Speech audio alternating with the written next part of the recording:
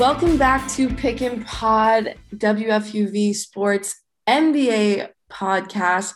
I'm Kelly Bright alongside two different Thomases this week. It's going to be confusing, but I like a challenge. Thomas Aiello, and we also have Thomas Quigley on. He just had the amazing opportunity to go to a Knicks playoff game in person, which COVID aside, not many people at this point can say they've done in a long time. So welcome to the show, guys. So glad to have you and so glad to be talking about playoff basketball, which it's finally here. We're in round one and the games have been super exciting. And I think the most exciting one was that Knicks-Hawks games. The Knicks are now unfortunately down 0-1 in the playoff series. They fell 107-105 after a floater from Ice Trae Young put the Hawks ahead with 0.9 seconds left in regulation. Trae Young in his first ever playoff game was very impressive. 32 points, 10 assists, 7 rebounds, 9 for 9 at the free throw line. But quickly, I'm going to start with you because you were there. You saw it in person. What was the atmosphere like in the Garden? It was like a foreign experience, really. I mean, it's been 14 months since I had experienced, being inside of an arena, Madison Square Garden of all, with 15,000 fans who also have been robbed of that opportunity for the last 14 months. And needless to say, it was electric. So when I walked into the building at MSG, since they're they like to know what's going on everywhere at all times. So the ushers, when I was trying to get up to the press box, they wouldn't let me in the elevator until another usher was there to escort me up. So I ended up waiting in the hallway for about 15 minutes. And I was just seeing rabid Knicks fan after rabid Knicks fan, just basically just skipping down the hallways, screaming, saying, "Let's go Knicks."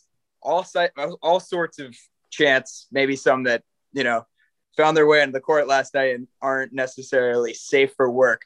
But it was just, it was an electricity throughout the building. And it was just refreshing to see. And, a great sign of, I guess, what's to come for, the NBA playoffs and all sporting events, hopefully for the foreseeable future.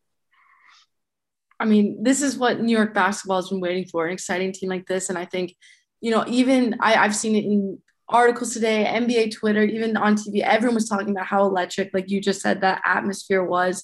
And I think even though the Knicks lost that game, I think there were still some good things to come out of the game. The Knicks would go on a run. The Hawks would respond over and over. It wasn't like the Hawks ran away with it at any point. They did have a hotter start, 24 points in the first quarter compared to the Knicks only having 16. And the Knicks ended up roaring back in the third quarter, going on a 14-3 run, giving them their first lead since the early first quarter. So there were a lot of ups and downs. RJ Barrett had easily the play of the night with that big dunk. Obi Toppin got in on the action.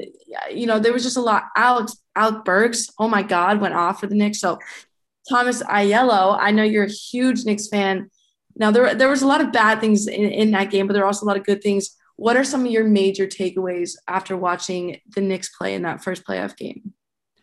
Well, I thought for one, Kelly, and I think you can agree with me, is that the Knicks are incapable of guarding Clint Capella, who is, I want to say, about 40 pounds heavier than Nerlens Noel, as well as the fact that he's just primed every night to go off for like 30 points, 20 rebounds, some Bill Russell-esque stuff here. And the other thing is, I wanted to know if you guys noticed this too, with all these young players who are just like making it to the playoffs for the first time, Trae, Ja Morant, Devin Booker, they're dropping 40 points, 32 and 10. There's these triple doubles that are 27, 10 and 11. There's a new era of the NBA coming in, and there's this whole thing about back in the day where the crowd, it's intimidation and the pressure of the fan. But now the new kids that are coming on the block, they're almost like robots. They don't seem to care. They don't even notice that the fans are chanting, bleep you, Trae Young, or anything like that. But they just show up like, oh, I'm going to drop a quick 30 and 10 at Madison Square Garden. Oh, just the world's most famous arena, the most intimidating place to play, perhaps, as an opponent, with lunatic Knicks fans and other things that happen. And they just show up and annihilate their competition.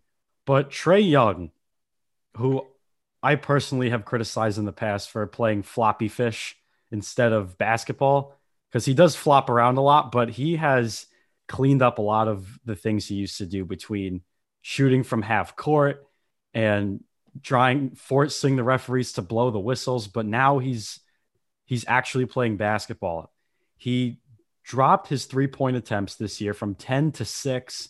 Last night shot 3 threes, made 1, and then the fourth quarter didn't attempt a single 3.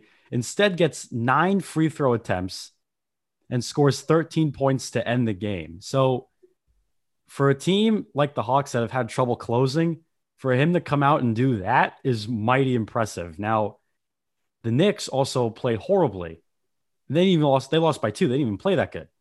So I think we have to understand that there may or may not be a avalanche of Knicks defense coming for game 2. And the Hawks, they could be overwhelmed for that next game. Yeah, I mean, you look at the Knicks' 3 best players, right? Julius Randle had one of the worst nights of his season, 15 points, 2 from 6 from 3, 6 from 23 overall. Not a great night for him. And Bullock was pretty quiet. Randall, Bullock, and Bear combined were only 15 of 47 from the floor. So you got to think, like you mentioned, some of their best players didn't play great, and they were still within basically one basket. So you did mention those young players. Either one of you can show up on this. You mentioned looking nervous and not looking nervous. I thought that Quick and Obi and some of the younger guys looked a lot less nervous than someone like Julius Randle, who's been in the game a lot longer. So I think you're right on that. I think this was a great game for the rookies. They looked young. They looked in control. And what does that say for the next few games and even for next year and the years to come about this young core? They're growing. They're growing. And I feel that Tom Thibodeau, who's been there for forever, he's been to the finals. He's played playoff basketball. He's made deep playoff runs with teams. And you two, being Boston fans, know all about deep playoff runs, especially with your Patriots and your Celtics. All right. Don't shove it in my face, but we know that you guys have all the success the last 15 years.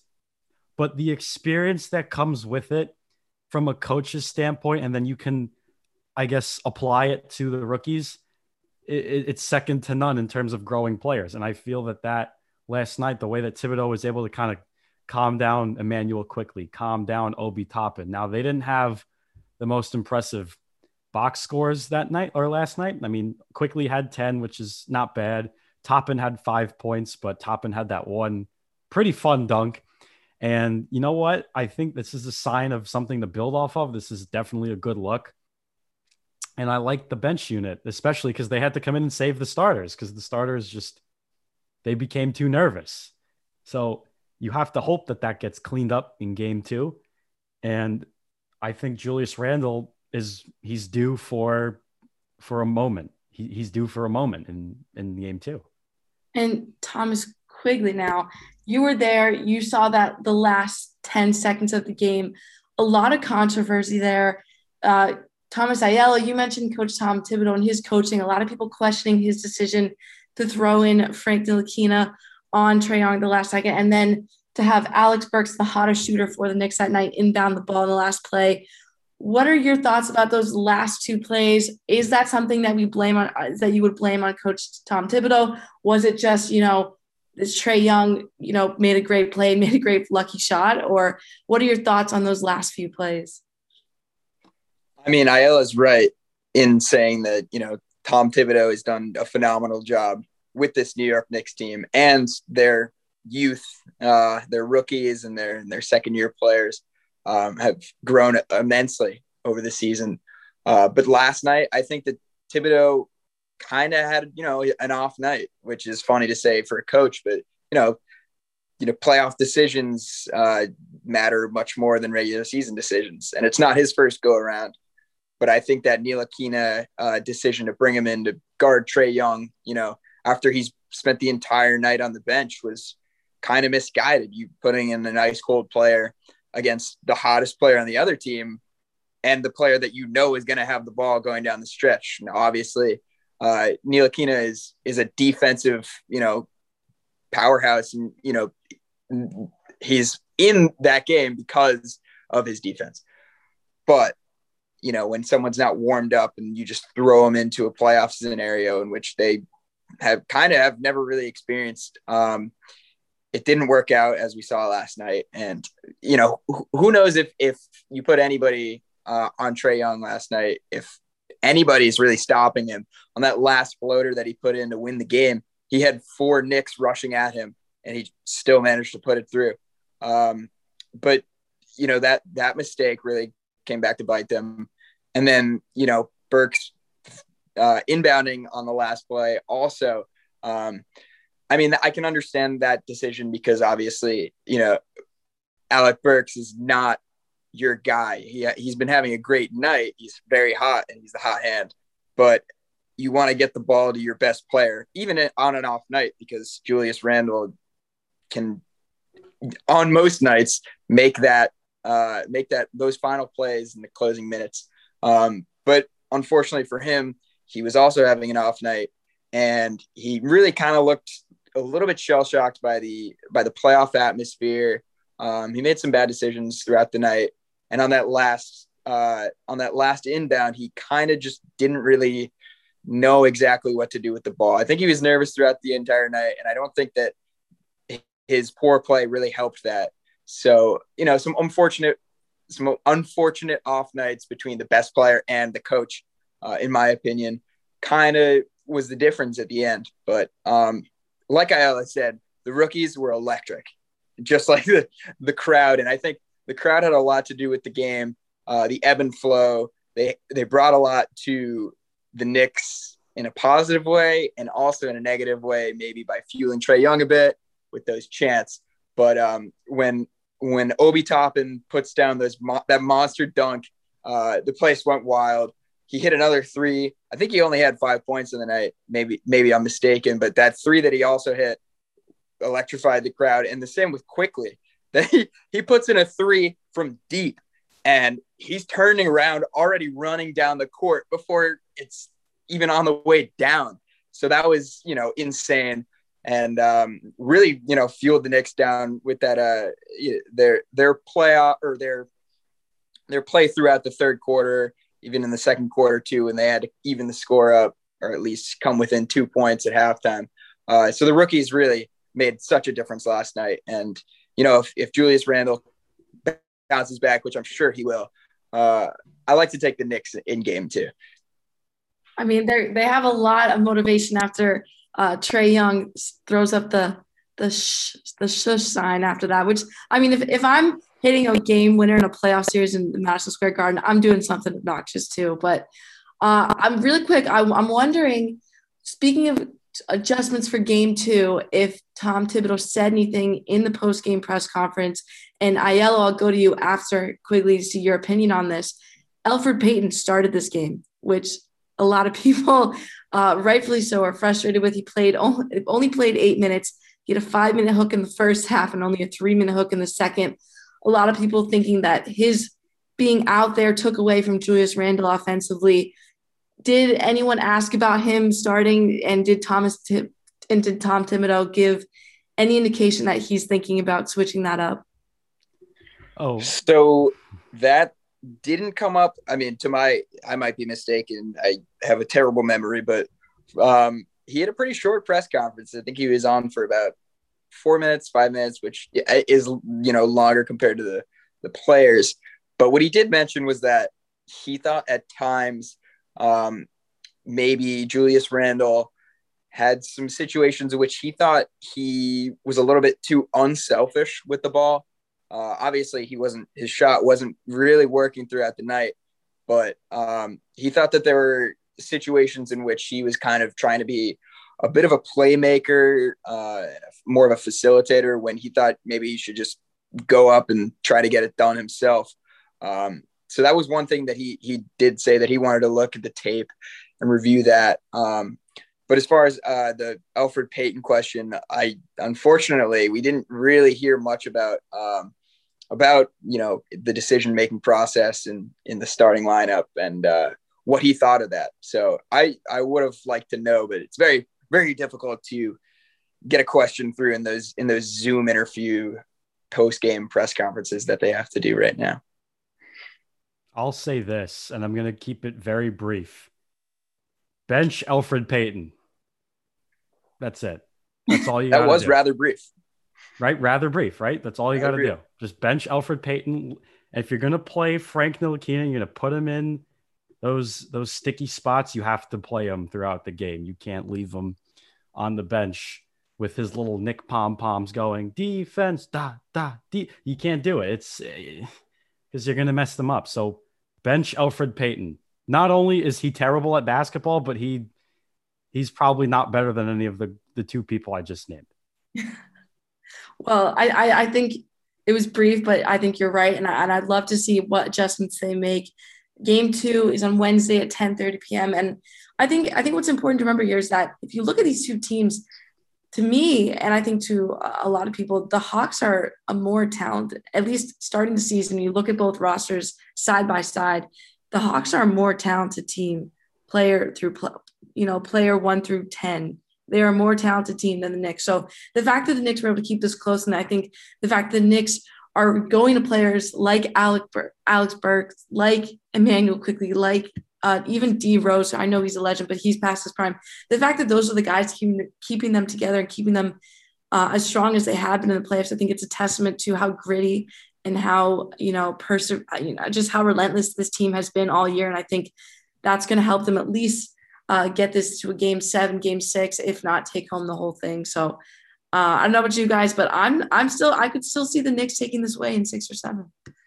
It's going to be tough because the difference between the Knicks and the Hawks is that the Knicks are a better effort team. They're a more sound team with defense. The Hawks are a better skill team. I don't think that that's a question that's up for debate. I think we can all agree that the Hawks are significantly better at skills such as shooting, dribbling, passing, offensive sets, lobs and things. The Knicks are a hardworking team.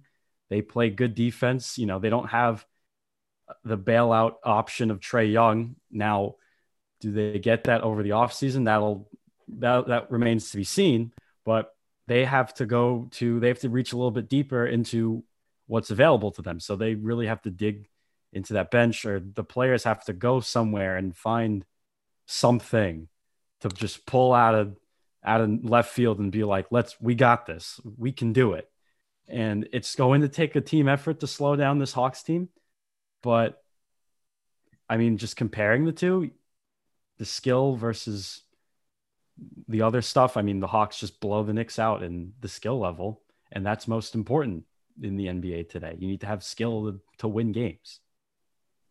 I agree to a certain extent because obviously it's a different NBA than it was in the early 2000s, 90s, even early 2010s. I guess we're in the 20s now. But when it comes down to it, and when you're in the playoffs, it's a totally different game than it is in the regular season. And there's something to be said for the way that the Knicks' physical, gritty style of play can manipulate a game in the playoffs. Now, of course, they fell last night and they fell victim to Trae Young's just very obvious and very impressive skill set.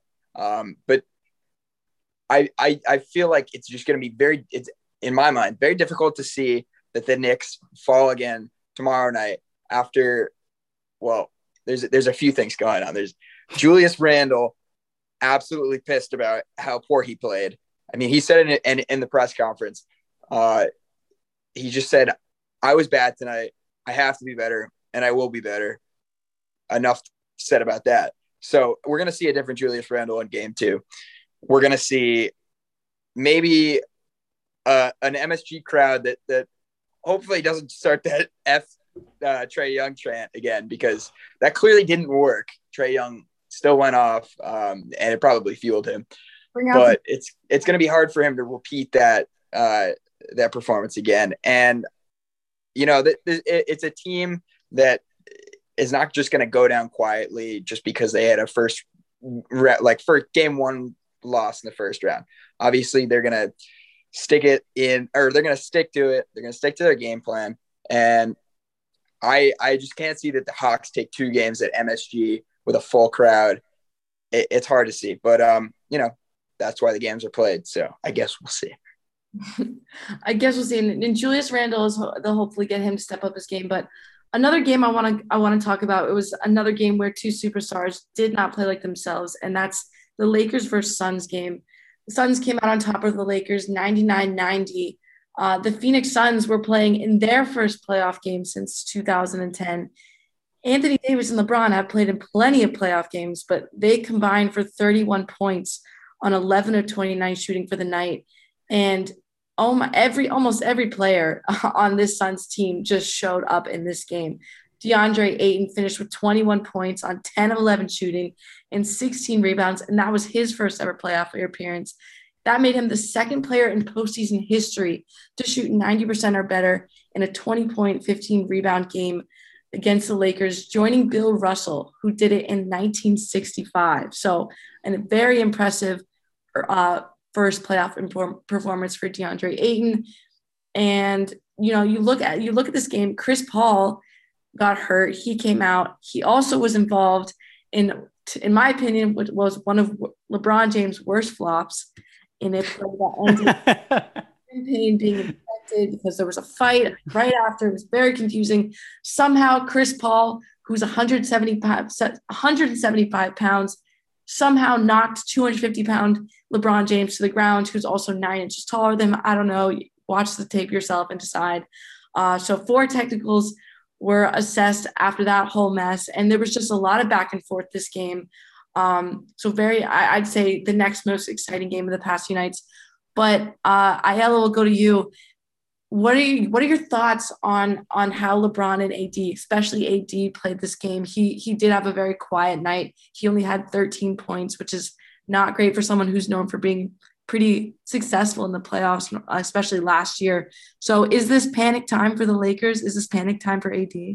Look, Anthony Davis, who other than 2000, and I think this was 18 when he played the Trailblazers and pretty much beat them by himself, is not exactly a playoff performer unless he goes to a bubble in Disney where there's no fans yelling at him. No one's throwing little ketchup packets and just aiming them for his head and be like, yeah, you playoff choker. Like, no, now you have to play against actual competition.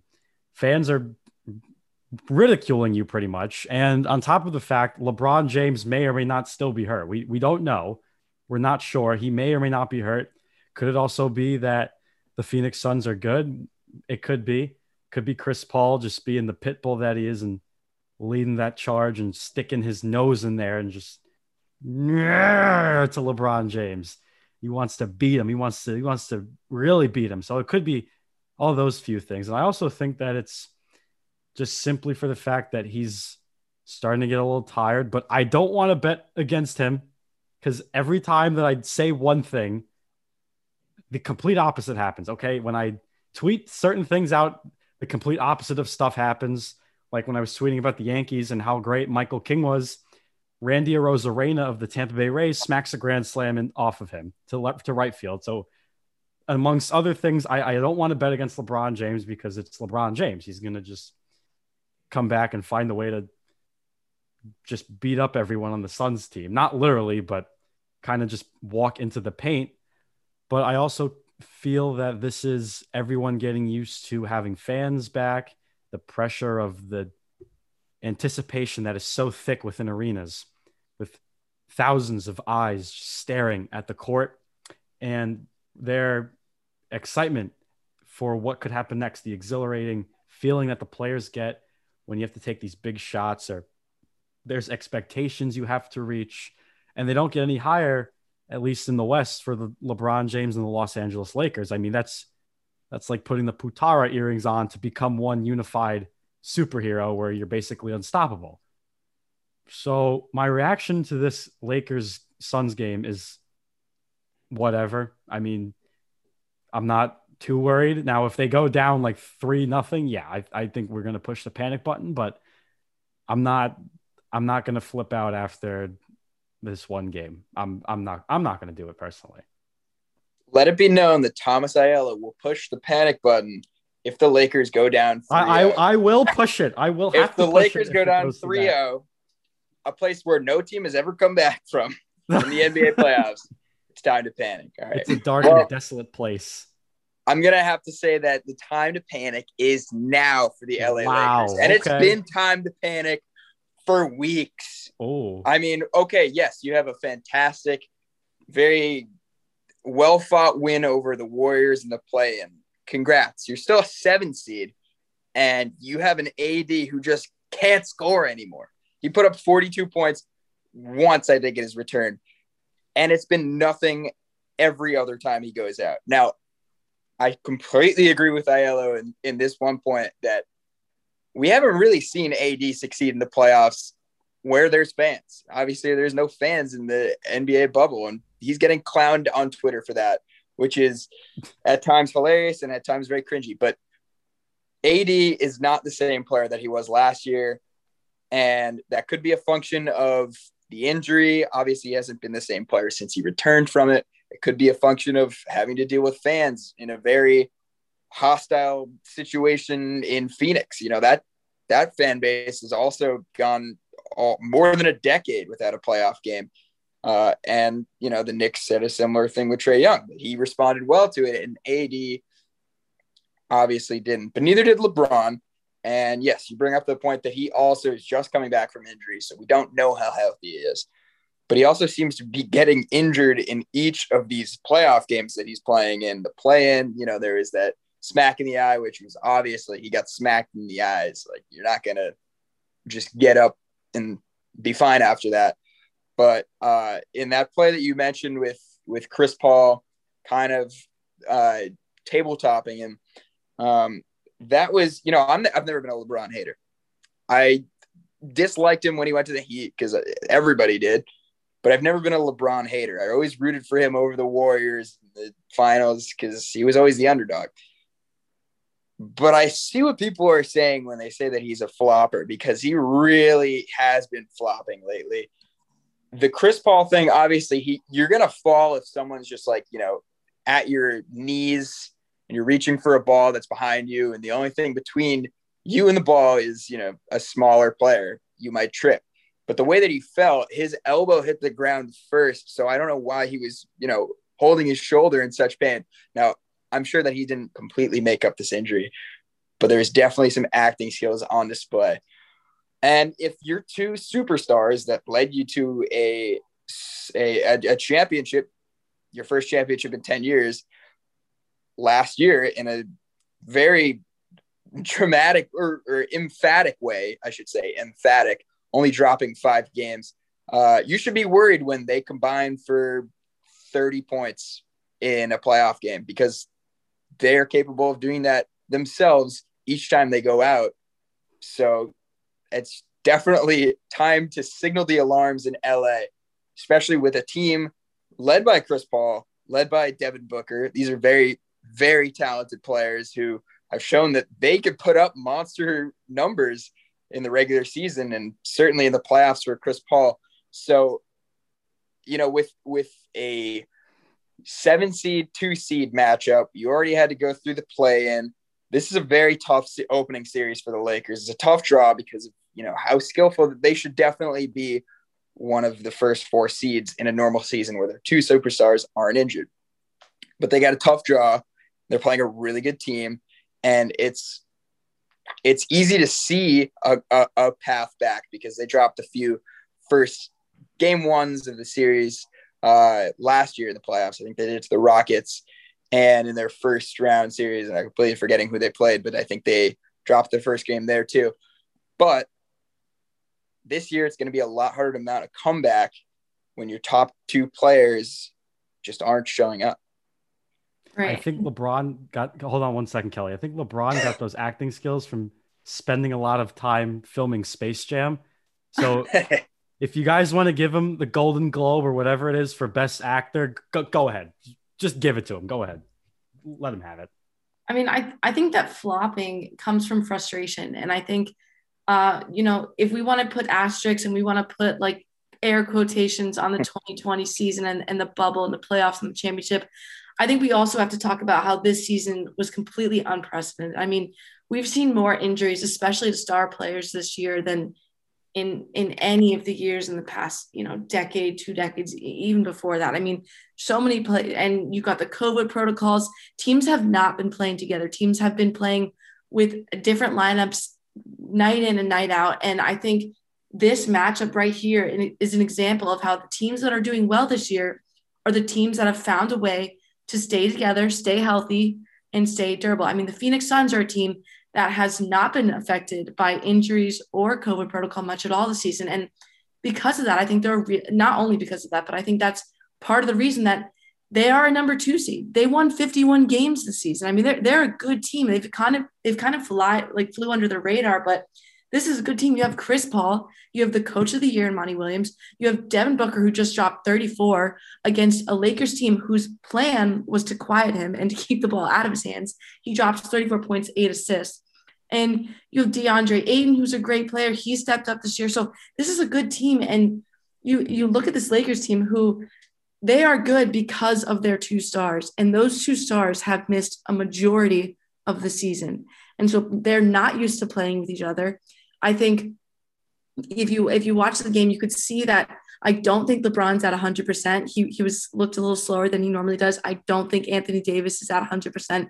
And you can see the frustration. I think part of that flopping on LeBron is coming from that frustration. I mean, he is older. I'm not a LeBron hater either. I think he's someone who's not usually injured, and I think he's someone who always shows up in the postseason. But he's older, and his body has taken more in the past 2 years. I mean, they basically didn't have an off season.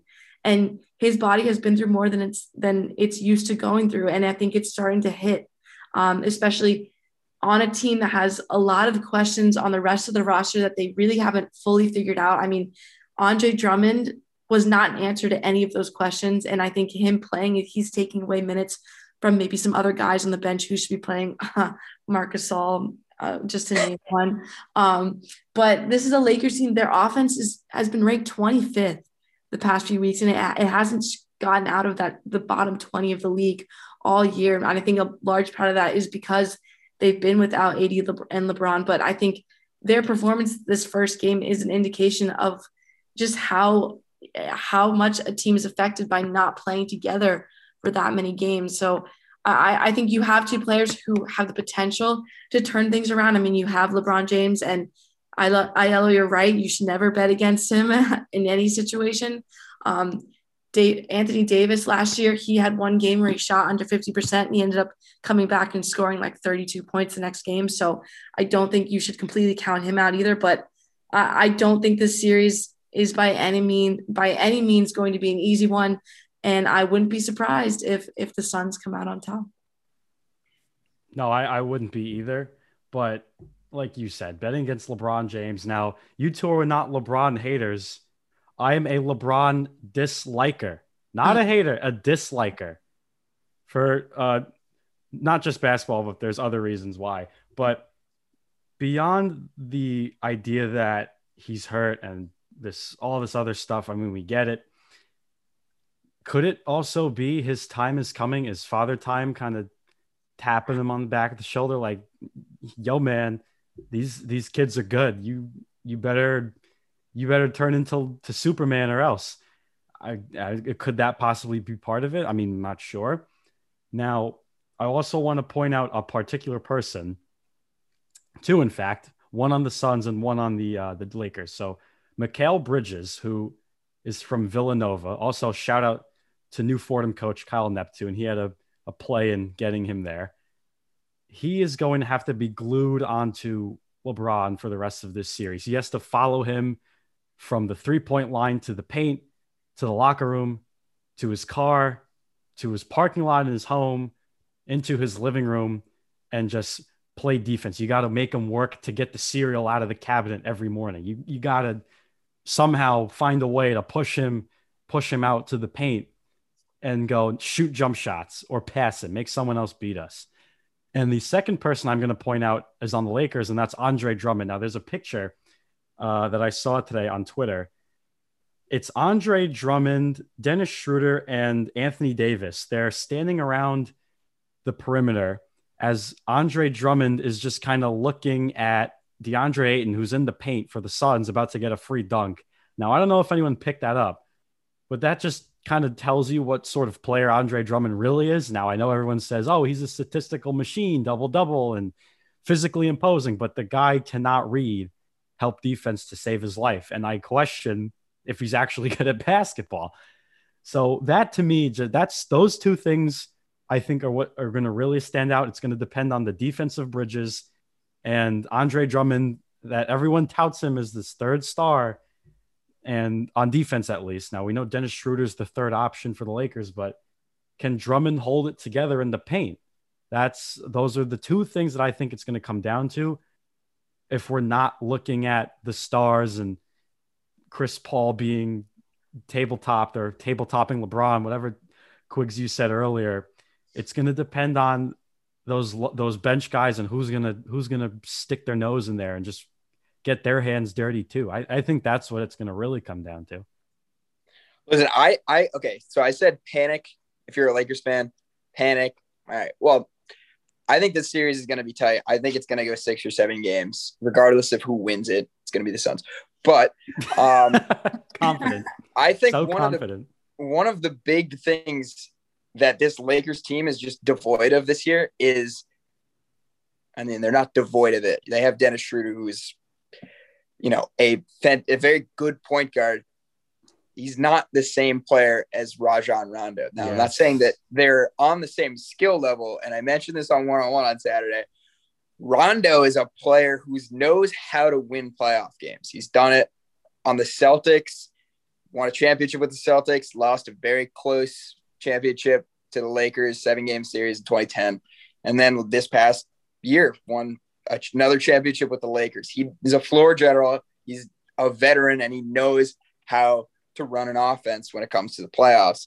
Dennis Schroeder, we don't really know yet. So I think that might end up being, one of the deciding factors in how the Lakers fare in these playoffs, outside of their 2 stars maybe not being exactly as overpowering as they were this past season.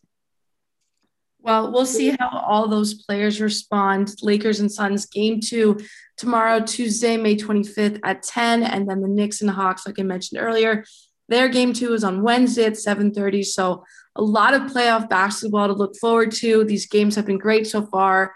Definitely can't wait to see what's in store for not just these 2 series, but all the other ones across the league. But for now, this has been another great edition of Pick and Pod. I'm Kelly Bright alongside both the Thomases, Thomas Aiello and Thomas Quigley. Join us next time to see where this playoff race is next week. But until then, thanks so much for listening. Pick and Pod is production of WFUV Sports.